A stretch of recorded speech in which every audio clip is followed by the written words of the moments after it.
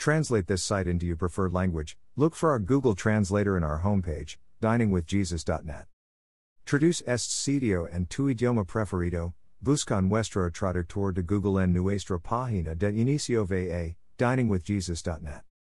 Pastor Chris White says to all of you, hello my friends. May the Lord bless you today. Hola mis amigos. Que el Señor los bendiga. Do not cast your pearls before swine is a portion of the Sermon on the Mount, and, to understand its meaning, we have to understand its context and placement within the sermon. Christ had just finished instructing the crowd on judgment and reproof. Do not judge, or you too will be judged. For in the same way you judge others, you will be judged, and with the measure you use, it will be measured to you. Matthew 7:1-2. And you hypocrite, first take the plank out of your own eye, and then you will see clearly to remove the speck from your brother's eye. Matthew 7:5. Then in verse 6, Christ tempers these admonitions and shows us the difference between judgment and discernment. We're not to be hypocritical judges, yet we must be able to discern the swine, lest we cast our pearls before them.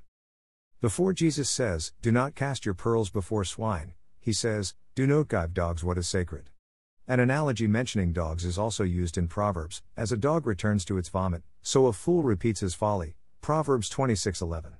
Actual reference to swine and dogs is also found in 2 Peter 2:22, of. The proverbs are true, a dog returns to its vomit, and a sow that is washed goes back to her wallowing in the mud. In his sermon, Jesus uses dogs and pigs as representative of those who would ridicule, reject, and blaspheme the gospel one seed is presented to them. We are not to expose the gospel of Jesus Christ to those who have no other purpose than to trample it and return to their own evil ways.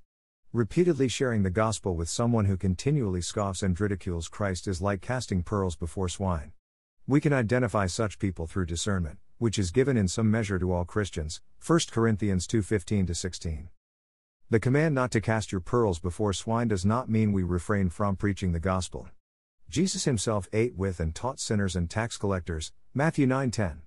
In essence, the instruction in Matthew 7:6 is thesemy that Jesus gave to his apostles when he said, if anyone will not welcome you or listen to your words, shake the dust off your feet when you leave that home or town, Matthew 10:14. We're to share the gospel, but, when it becomes apparent that the gospel is not welcome, we are to move on.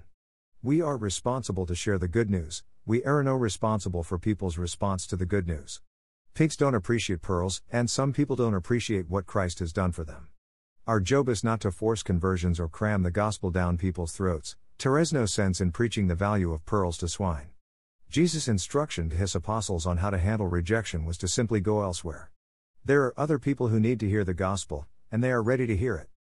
Thank you to Got Questions. Copyright 2002 to 2019.